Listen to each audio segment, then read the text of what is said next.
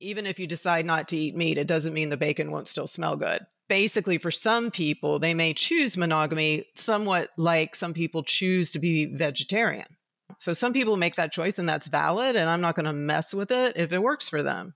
Other people I've run into that choose monogamy, literally when I ask them questions, the way their mind works is like a monogamous mind. They're not really noticing a whole bunch of other people and things. They're very focused on their partner. And it's not hard for them to be monogamous. But there's a lot of people that come to me where they want to be non-monogamous, but they're scared. They're filled with shame. They're scared of the repercussions. And with them, especially when they're coming to me, who's known as a non-monogamous therapist that serves this community, I'm really going to ask them questions about that and help them sort out what is their authentic truth.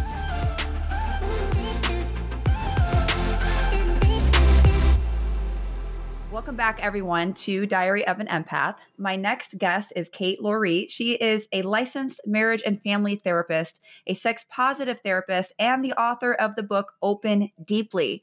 Her mission is to shift the world from seeing sex as a shameful thing to seeing it as healthy and beautiful and worthy of celebration. I am so humbled that you are coming on this show. I am so glad that we got connected by Dr. Balistreri, who's amazing, and did a podcast episode with her. Yeah, she's awesome. And she connected us. And I'm so happy that we get to have this conversation and kind of dive deep into, monogamy and sex. And so I'm really curious as to what your background is. How did you get into this niche? Because it is a very unique category to be diving in with therapy in your field.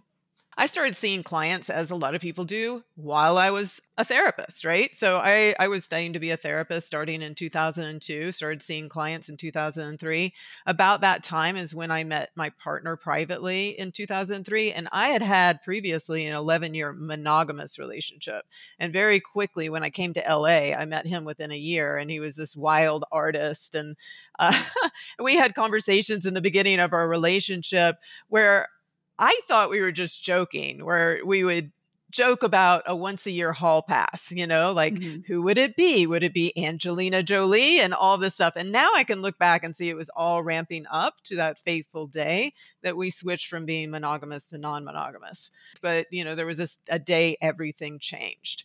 And so I started being non-monogamous back in 2003. And from that point to now has been this massive journey. I've been pretty much every type of non-monogamous you can think of, from, polyamorous to being in the swing lifestyle. And at this point, I'm 53. So I'm, more low key in a lot of ways, more spiritual, but I don't identify as monogamous, something other than that.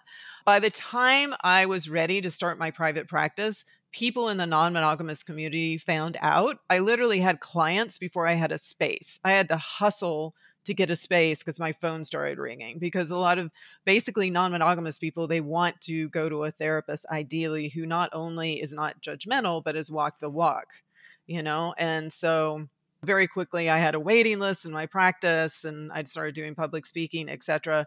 It's just, you probably understand this because I think you're on your true path. It's like once you're on your true path, everything just starts moving really, really fast. Very quickly. And all these opportunities just come at you. And the spiritual journey, part of it is learning where to say no, because if you say yes to everything, you'll blow out your adrenal glands, you'll burn out in some way, right?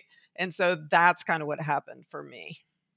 I love that. And so I love that you even talk about the spiritual component. I relate with that so much because I'm a very spiritual person. Most people know that, listen to my podcast. I also do tarot readings as well.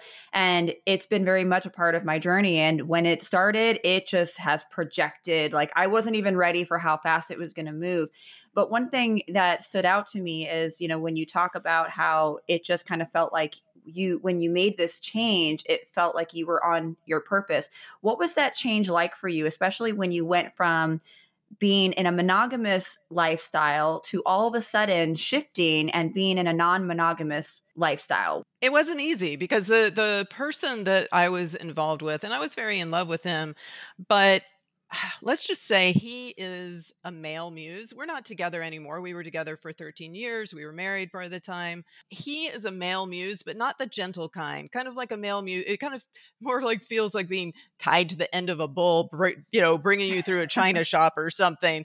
But I would say with him, when I look back on that 13-year relationship, there was a lot of pain, but he was my adventure buddy, and there was so much joy too. And like all muses, well, maybe not all muses, but this muse, he could see things in me way before I could see them in myself. I mean, I can tell you about that day. I came home from work. At the time, I was in graduate school. I was working 3 jobs because I didn't have a whole lot of money. So I was a graduate assistant, etc. At the time, I was working at a place that specialized in children who had been sexually abused. My life was very intense. And I came home to our little bungalow apartment that was behind the main house and came in ready for, my precious hour of cuddle time with him before I'd have to start studying the rest of the night. And when I came in, he had a picture of a woman, basically provocatively posed, her legs were spread, and she was kind of smiling out at us. And he was smiling at me, almost like they were complicit in some secret. And he said, "I have a big idea." And he had talked to his good friend, Sadie Allison, who's a pretty well-known sex educator. She's written a lot of books and et cetera and so on. And he was saying, I've cheated on women before, and I don't want to do that with this woman. I love her so much. And Sadie said, "Well, why don't you try swinging?" And so he brought it to me. Now, I had grown up, even though my family are Canadians, so I'm very much progressive Democrat, open-minded thinker, but I was raised for certain reasons in Tuscaloosa, Alabama. So I was raised in the Deep South, very conservative environment. Mm-hmm. And so when this wild artist was presenting this idea, I was the scared one. I was the one that said, "This is going to ruin my career. My mom's going to find out. My peers are going to find out. What are you talking about?" And I had a negative image in my head of what it meant to be non-monogamous. It was completely incorrect. I literally had this vision of this orange van, like 70s van with green shag carpet, like totally 70s style, and some dude with a thick gold chain and the shirt open and his downtrodden wife behind him, and he's like motioning me into the van. I literally immediately had this image in my head. And I think I even said to him, I'm like, "What are you talking about? Only creepy people swing." Because I had only seen these really negative things on TV. And that started a dialogue. And he's just like, "Kate, we're not going to do anything that we don't want to. Why don't we just go out to dinner with a few people and just see what happens? You're my priority. I love you. Let's just explore and have fun." So that's kind of how it began. And that's so interesting that that dynamic of, even some of our preconceived notions that we have. And it's amazing that you were open-minded to at least try something different. I find it interesting too, that he was like, "I don't want to cheat on you, but this is what I'm thinking." So let's dive into monogamy, because I think too, we have this notion that monogamy is the right thing to do. That's the way that it should be, whether it's a religious upbringing, whether that's the stigma of society and what society tells us. But I think that, in my opinion, you should do what works for you as a couple. But I'm always curious to look at the other sides of things too, of, is monogamy a real thing? Or did we just make it up? Did we as the human species just one day say that's the right thing to do? What are your thoughts on that? Side note, did you guys know that I'm not only a therapist, but I'm also a professional tarot reader? It's not exactly me hovering over a crystal ball telling your future. It's a tool to connect with your guides and your higher self to help you in certain areas of your life. Tarot genuinely changed my life, and it can potentially change yours too. Click on the link in this podcast for more info. Okay, back to the podcast. I agree with you that whatever works for a couple, that's what they should do. And if they are in alignment, that's lovely and beautiful. But I would really invite anybody to really look at their choices. So let's just say that everything that's going on in someone's mind kind of indicates that they're non-monogamous. They have crushes on a lot of people all the time. they may be with their partner, but they're noticing all the beautiful people on the beach when they go for a walk. There's a lot of indicators that they might be non-monogamous. Even then, someone may choose to be monogamous. Like Dr. Christopher Ryan, who wrote Sex at Dawn, says, even if you decide not to eat meat, it doesn't mean the bacon won't still smell good. So basically for some people, they may choose monogamy somewhat like some people choose to be vegetarian. So some people make that choice and that's valid, and I'm not going to mess with it if it works for them.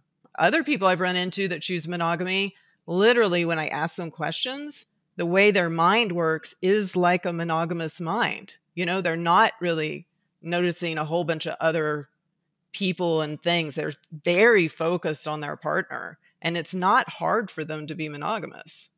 And again, I'm not going to mess with that. But there's a lot of people that come to me where they want to be non-monogamous, but they're scared. They're filled with shame. They're scared of the repercussions. And with them, especially when they're coming to me, who's known as a non-monogamous therapist that serves this community, I'm really going to ask them questions about that and help them sort out what is their authentic truth. I think I'm that person who identifies with monogamy. But at the other side of the coin, I also question monogamy. It's super weird. Like, I'm the type of person, if I'm in a relationship, I really don't have eyes for other people. Like, of course, if I'm out with my girls or if I'm out and I see a fine man, I'm going to be like, oh, that's a good looking man. If I see Dwayne Johnson walking down the street, hell yeah, he's good looking. He's a big guy. But, right. When I'm with one person, I tend to be very tunnel vision. I tend to want monogamy. I tend to want that closeness. And I don't tend to seek that out with other people.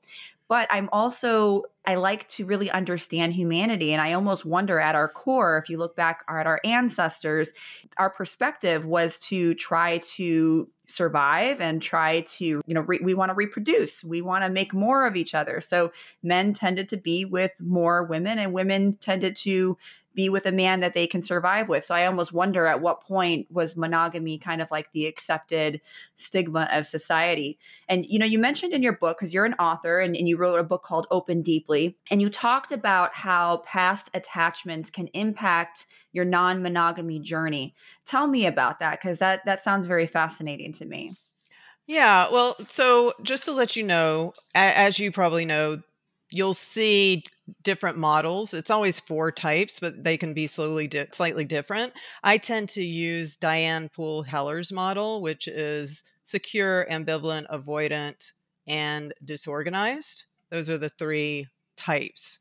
And so the secure attachment style, as you probably know, being a therapist and all, is that person that oftentimes did have the golden childhood. The caregivers that were involved in their life were pretty consistent, and they got the message from life that the world kind of has their back. And so when they go into non-monogamy, they bring that framework into non-monogamy.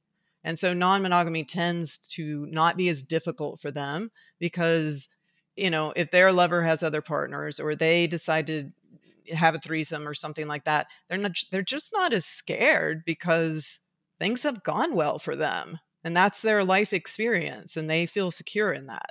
The other 3 models, it's a different scenario. So the ambivalent type, the anxious ambivalent type, they may struggle within non-monogamy. They may feel a lot of anxiety, wondering if their partner is going to leave them, wondering if they're not doing enough to keep their partner close. The way that shows up may look different ways. Within non-monogamy, they may be the one that's always anxiously bringing up different topics and different worries within non-monogamy. Sometimes it can skew the other way. Like, for instance, a lot of women, we've been trained in our society to be overgivers.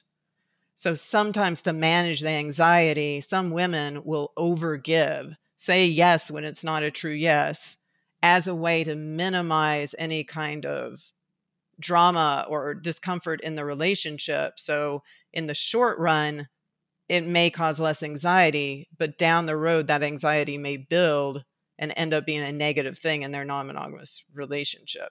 That's one thing I see with that type. So it can go either way in terms of how it looks, but in their head is that anxiety, that dissatisfaction, that scanning the relationship dynamic that's going on inside. With the avoidant, which can show up as being very withdrawn, that type within non-monogamy, they're better when they are a secondary partner or more of a casual partner, and there's less pressure on them. If you break up with your primary and now that secondary avoidant partner has shifted to being your primary, guess what? All of a sudden they may start acting out, they might start withdrawing, you may start chasing, and this whole negative spiral may happen. The avoidant type is better if you have them as more of a tertiary or secondary partner versus having them as a primary. Now, the disorganized type a lot of times had a really rough background.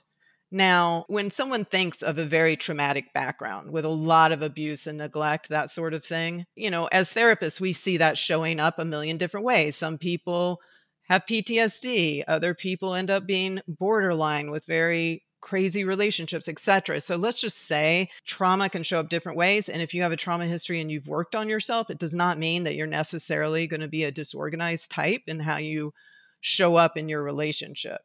You may have worked on yourself so much that you don't show up this way. But the disorganized type does tend to be very chaotic within relationships, a little bit similar to a borderline personality disorder. And so when you date that type within non-monogamy and you've set agreements within the relationship, one way they might show up is to break the relationship agreements you've set. Maybe you're like, okay, I'm okay with you doing a lot of things, just don't have sex with my sister. And so that's the one thing that they do, or if they're not, so that's more of the type that's disorganized with some narcissism, a little sociopathy, right? And then there might also be that disorganized type that is just very terrified of your behaviors, right? So they're throwing huge fights or sometimes coming towards you and then pulling away. It's just a very chaotic type. And so basically all three of these types I see within non-monogamy. Very interesting. And one thing that you said that really, really kind of clicked with me is how, and it makes sense to me, how if you have somebody who's more of an anxious attachment style, and maybe they do tend to lead more towards monogamy, but because maybe they're afraid they're going to lose their partner, or maybe they're afraid that their partner is going to get more distant if they don't do it. And they may end up in a situation where they say yes, but in reality, maybe it's something that continues to bother them.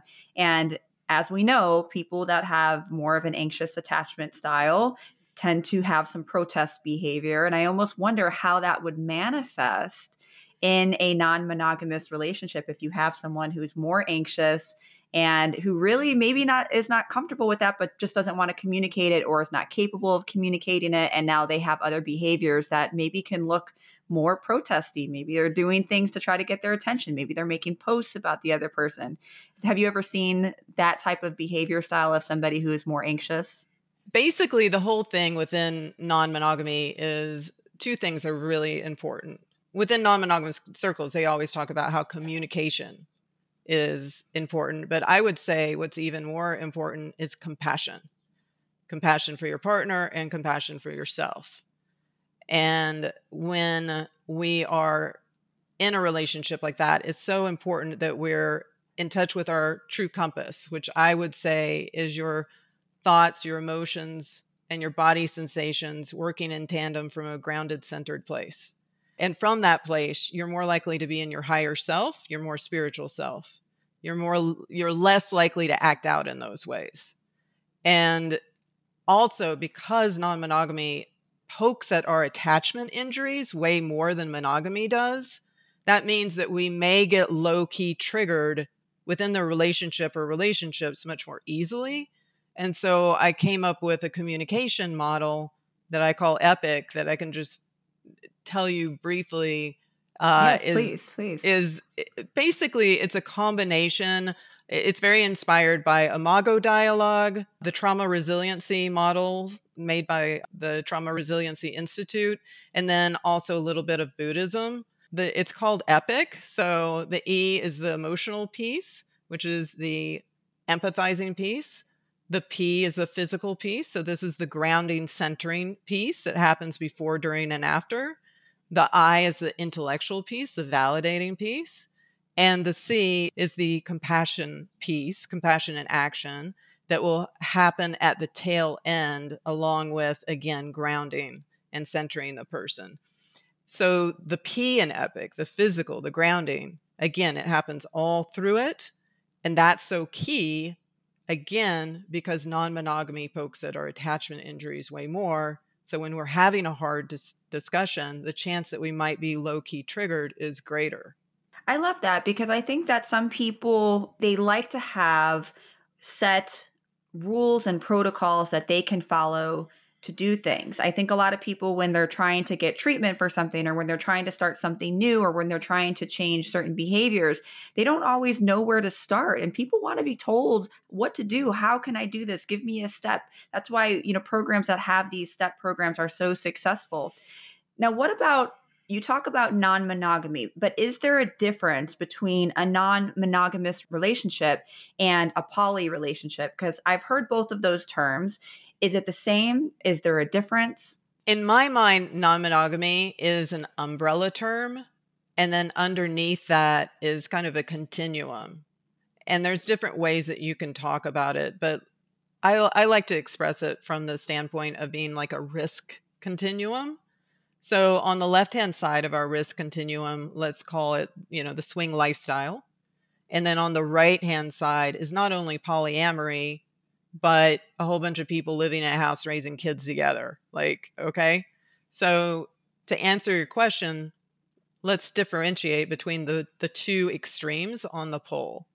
So the swing lifestyle usually is a situation where it's oftentimes very couple-based. So two people that are romantically, emotionally monogamous and sexually non-monogamous, they tend to have more boundaries in their relationship and agreements.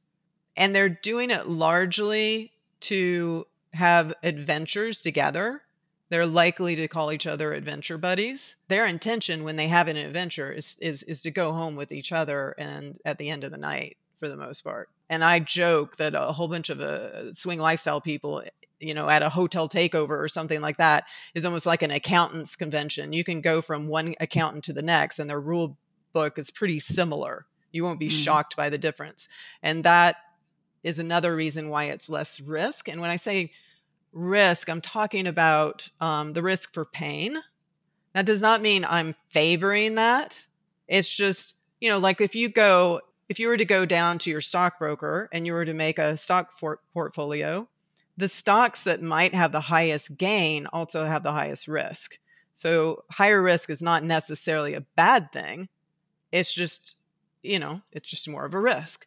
Mm-hmm. When we go over to the far right and we talk about poly couples, they are emotionally non-monogamous, emotionally and sexually non-monogamous. Some people are asexual, but for the most part, you're talking about people that are non-monogamous, both emotionally and sexually.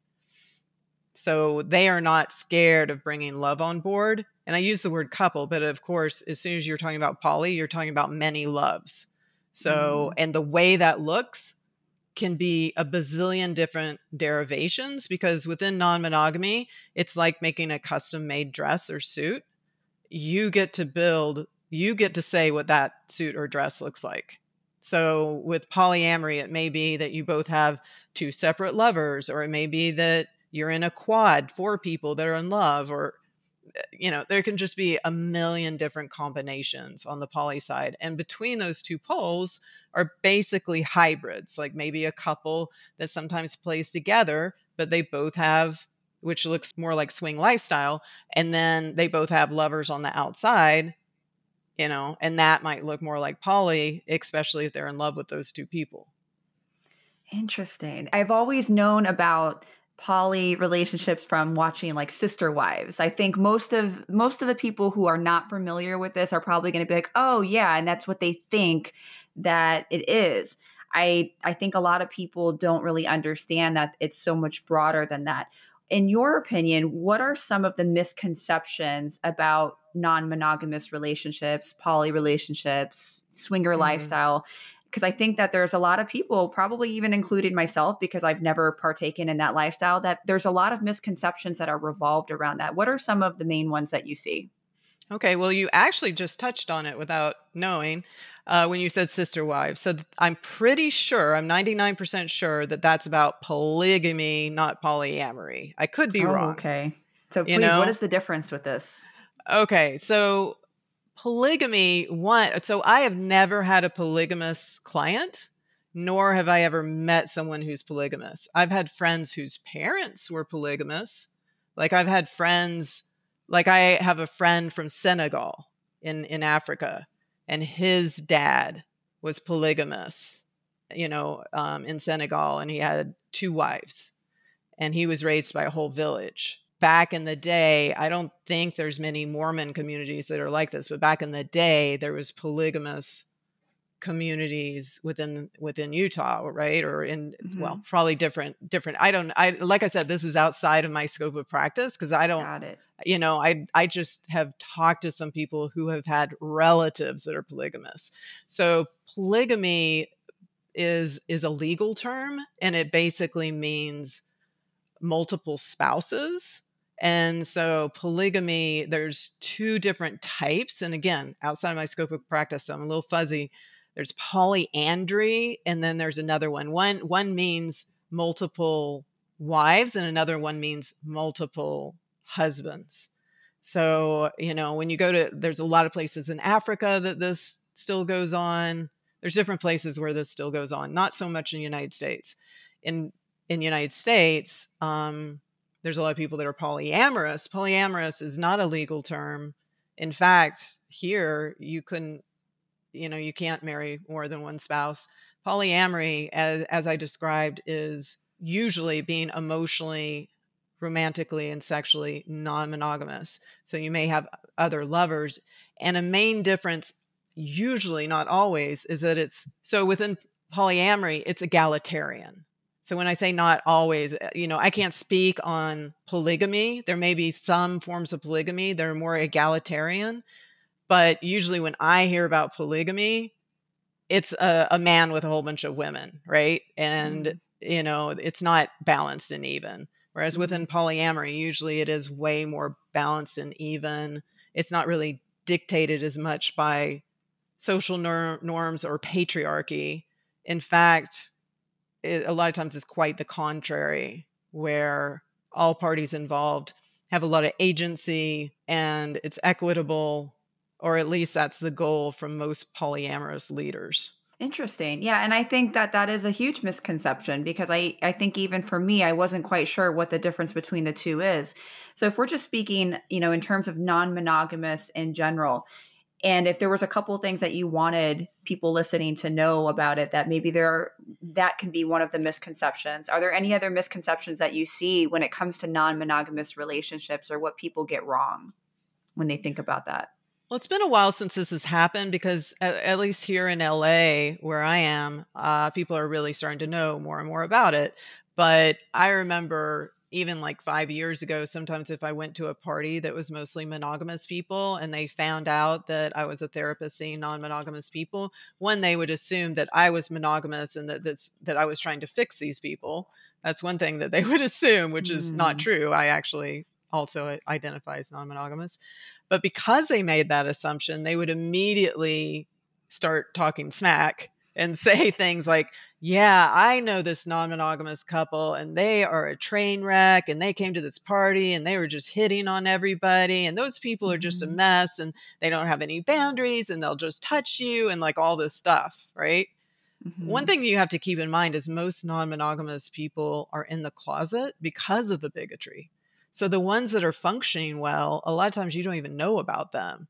Sometimes the ones that you know about are the ones that might be a train wreck. At this point, the latest statistic I've seen is that 1/5 of the United States has engaged in consensual non-monogamy at some point in their lives, and 29% of adults under 30 today consider open relationships to be morally acceptable.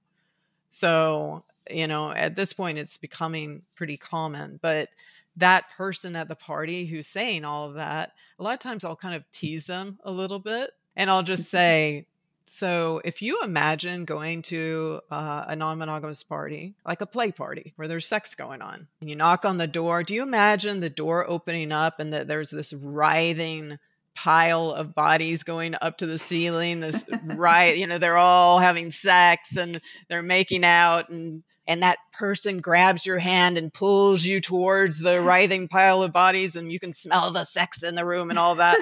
And they'll kind of, they have their drink in their hand and they'll look kind of sheepish and they're like, yeah, that's kind of what I picture. And I'm like, no, actually non-monogamous people a lot of times have a lot more boundaries than monogamous people. Like, to be successful at it, you have to have a lot of boundaries. So it's actually quite the contrary. It's very far from that. You can find play parties, but that's not usually how it goes down. I mean, with anything, you can find people that are operating in a way that is unhealthy, but when you get in circles that are healthy, it's very boundaried, and consent culture and discussions about consent are very much on the table all the time. So I went to one of those parties once unknowingly, and we went to like an after party thing. And I started noticing, I'm very intuitive, and I started picking up on little things, and I'm like, something's a little different here.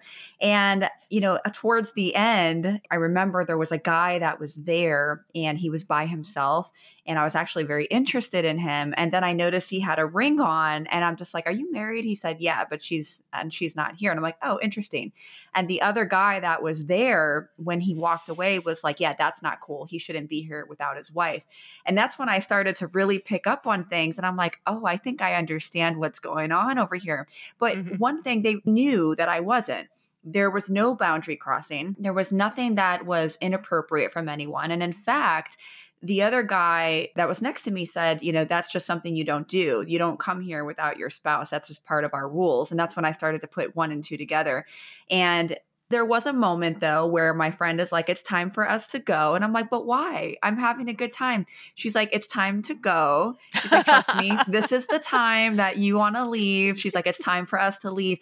And I'm like, oh, okay. I understand now.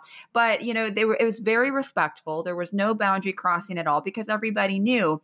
But let's just say there's a couple, and maybe one couple, the man or the woman or both women, are wanting to try this non-monogamous lifestyle. How do you approach that? Because, I hear your story about how your partner just kind of, showed you this picture and was like, hey, let's try it. But that may not work for everybody. So when you have a client that comes to you and says, hey, I really want to introduce this to my partner, what are some ways that someone can do this and feel comfortable doing this? Because I could understand too, it might be a little scary to bring this up. I think one thing, sometimes you can just start out by fantasizing in bed. I mean, even before you say that this is something you're interested in, sometimes with couples, if they have a good sexual relationship, they might talk about their sexual fantasies with each other, just a sexy talk, and it's not super serious, right? And so then you can kind of get a feel for how your partner reacts. Now, granted, sometimes our fantasies need to stay just firmly in our brain and not be acted out, but it's a starting place. Once that conversation happens, if let's say the other person is a little bit curious, I'm always trying to get my clients to pump the brakes, because a lot of my clients that come to me, they want to run, leap, gallop down the trail of non-monogamy, especially if they have been great partners before. They're great parenting partners. They're great business partners. They're best friends. This will be easy, right? And when I started out doing this work, I think I had time, but because they'd be so excited, between the 2 weeks that I hadn't seen them, all this stuff had happened. So now I front load a lot of information to clients and say, please don't start out that way. Maybe just go to an in-person talk about non-monogamy. Talk to some of the people that are in the audience, get to know some of the non-monogamous community, go to the bar next door, get a glass of wine and talk about your feelings. Just start out by seeing some live lectures like that, especially if you're in a big city and that's available to you. There's no need to go fast in this. If you don't have live lectures, you can watch, reading a book on non-monogamy and then slowly talking about your feelings.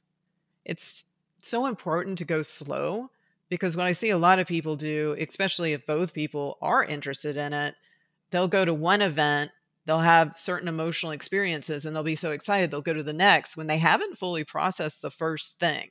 And now they're just stacking unfinished emotional material on top of each other. And then that can cause problems down the road. When you're bringing this up to your partner, another thing that I'd say is think about what their backstory is like. If they've had a lot of betrayal in their past, if they're an insecure attachment style, what you're proposing may be terrifying to them.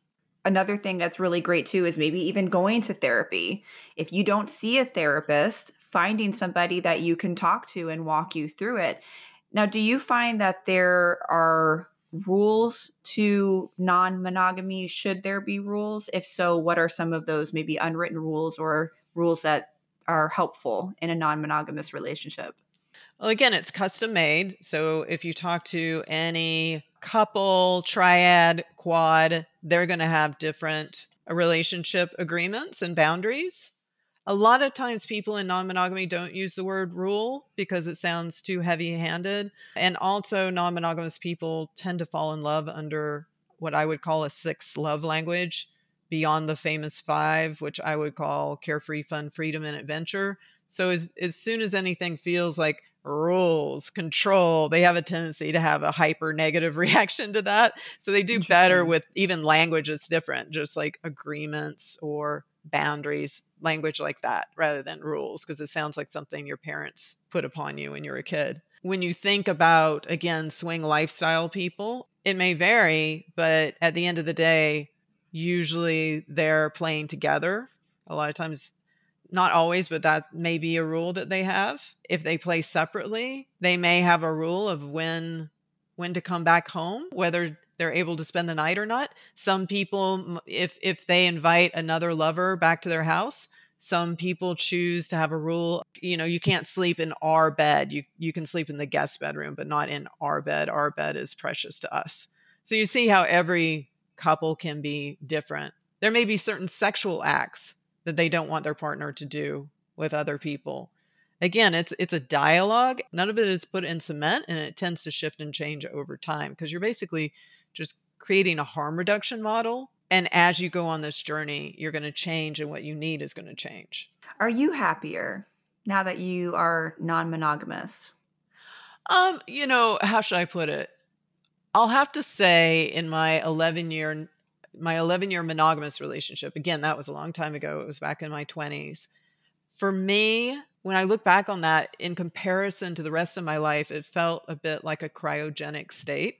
It's probably what I needed at the time because I was making a lot of changes in my life. I moved away from Alabama, and now I'm starting my whole life, getting my first master's degree and moving away from home and all of that. And maybe that's what I needed, but it did feel like a bit of a cryogenic state. One thing that I've noticed with non-monogamous people is they tend to grow very rapidly. Just that openness creates a shift in the brain where you become more open to a lot of things. So all of a sudden you're taking that art class you've been putting off for 10 years, or you're making friends that you didn't have before. Like all these things start to change really rapidly for a lot of people as soon as they switch to non-monogamy.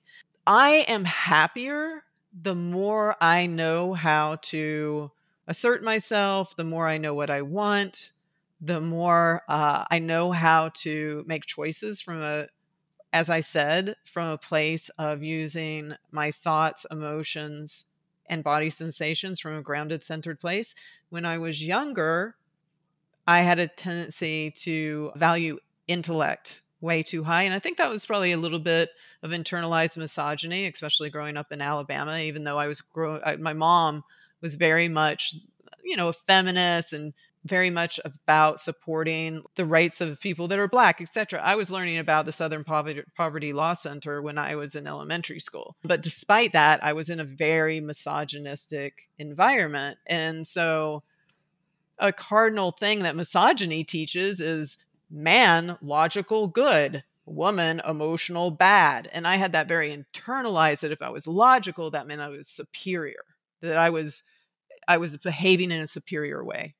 And so when I made choices within non-monogamy for a very long time, it came from that logical place. So if my partner was like, how do you feel about me sleeping with Becky? I would just think in my head, well, Becky's always been kind to me. She's always been respectful. We've known her for 5 years. She's always been respectful to my partner. Sure, you can see Becky. I don't have an issue with that. But once I started to track everything all at once, maybe I'd notice a little knife drop in my gut that before I was suppressing. And then I'd have to sit with it and go, well, actually, our anniversary is coming up. Can you wait a little bit? Or, there would be something that would come to the surface that previously I'd been unaware of because I was operating like a floating head. And once I was connected to all of that, I was able to make more asks. And immediately I started to feel calmer in my body. Before I had some generalized, not diagnosable or anything, but sometimes I was anxious. And I would say that my life got way better as soon as I started practicing that. I think it's hard when people are taught from an early age that you should be this way, that if you express your emotions, you're weak, especially for men too. I think it's really hard, in the generation.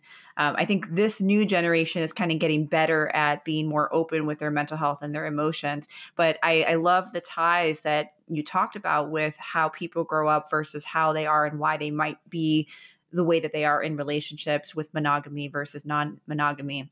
But one thing that, kind of stood out to me is that pain or that feeling that you felt in your stomach.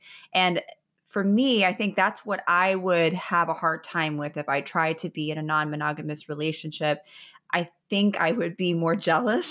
So if there's people listening that are kind of like have always teeter-tottered with the thought of maybe being non-monogamous with somebody, how does somebody handle when the jealous feelings come up?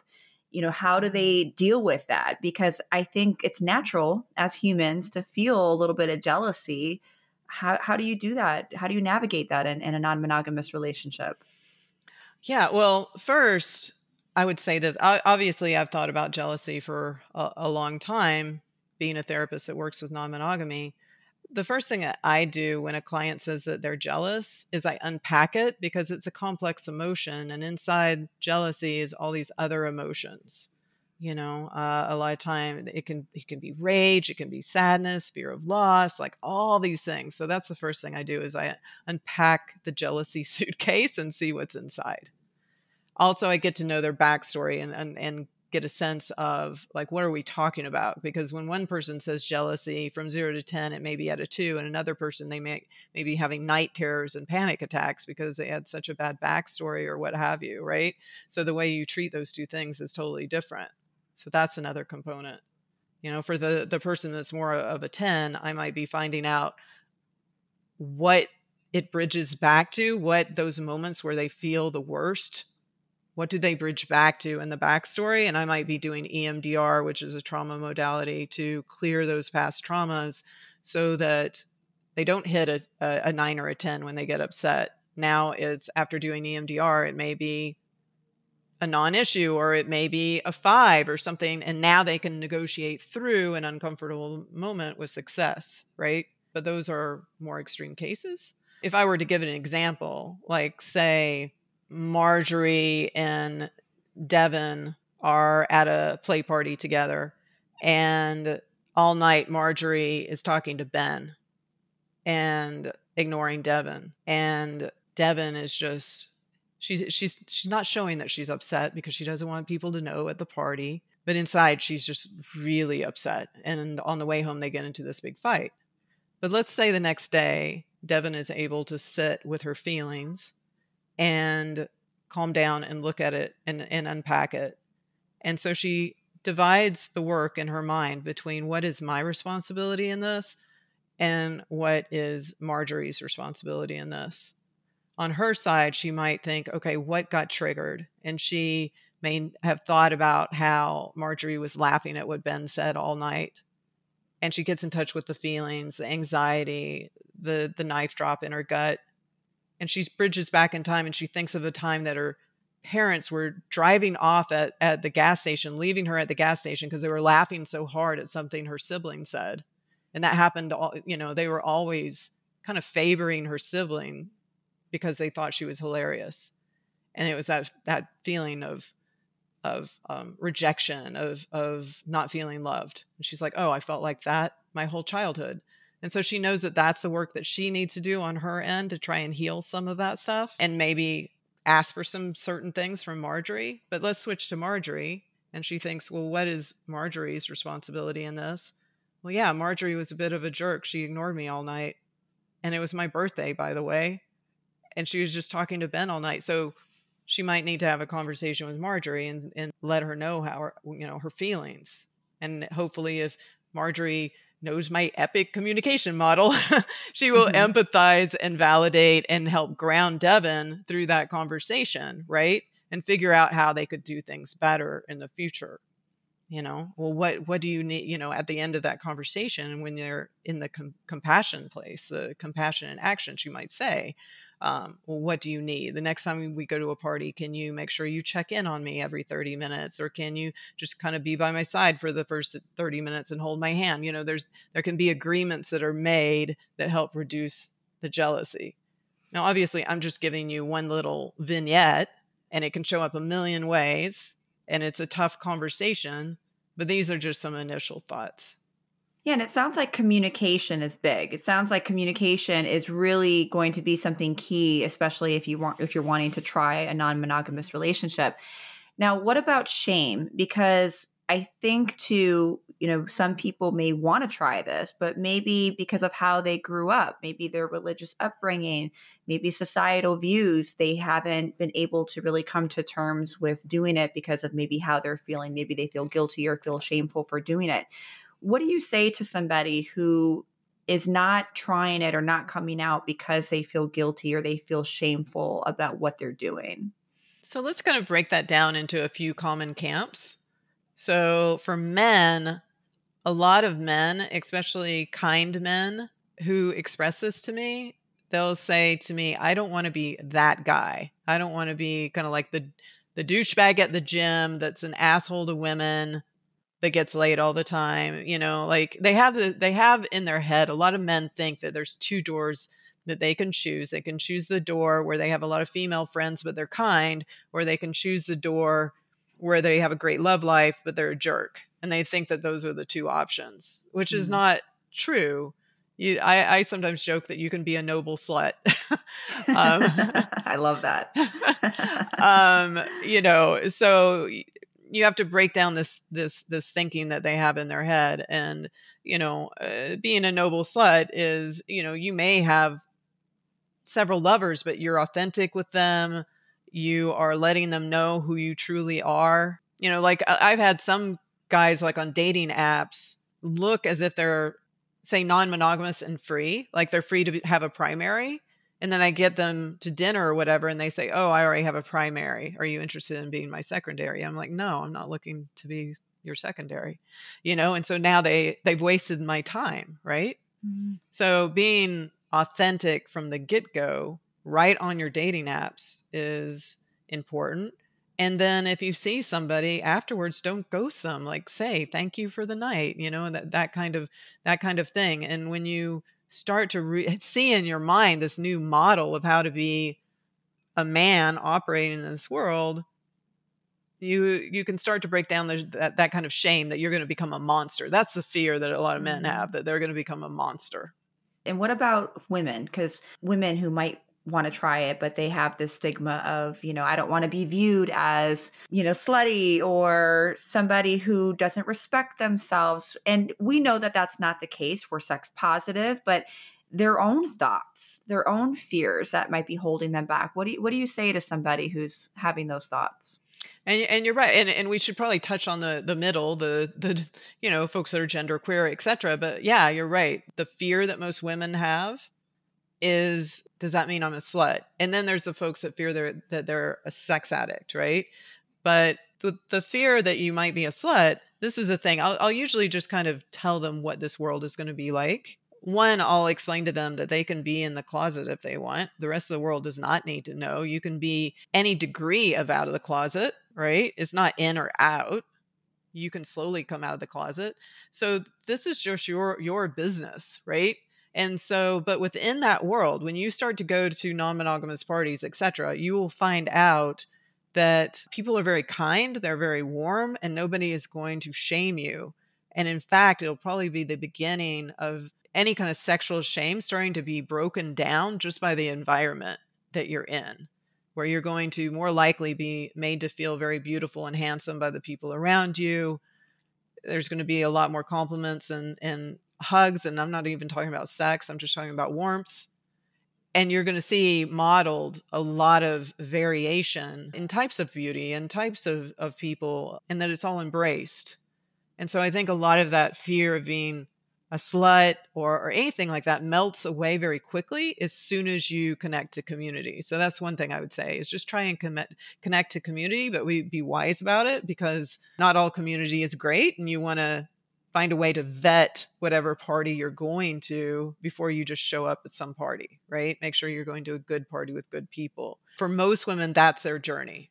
They have some of those fears along with, am I going to be pretty enough? Am I going to be this or that enough? And as soon as they connect to community, a lot of that melts away pretty quickly.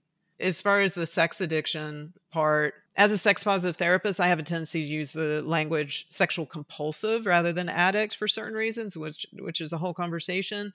But basically, I'll tell them, as long as you have agency, then you're not a sexual compulsive. If you are going to some of these events, if you're having these experiences and you're able to set boundaries, you're able to maintain your jobs and your friendship, and it's not breaking down your life, and you're able to say yes when it's a true yes, that kind of thing, you're not operating like a sexual compulsive. A lot of times a sexual compulsive, they have the experience and then they go into the shame spiral the next day, and they don't have as much agency over their choices. It's very compulsive, right? So once I explain that differentiation, a lot of times they feel better about that.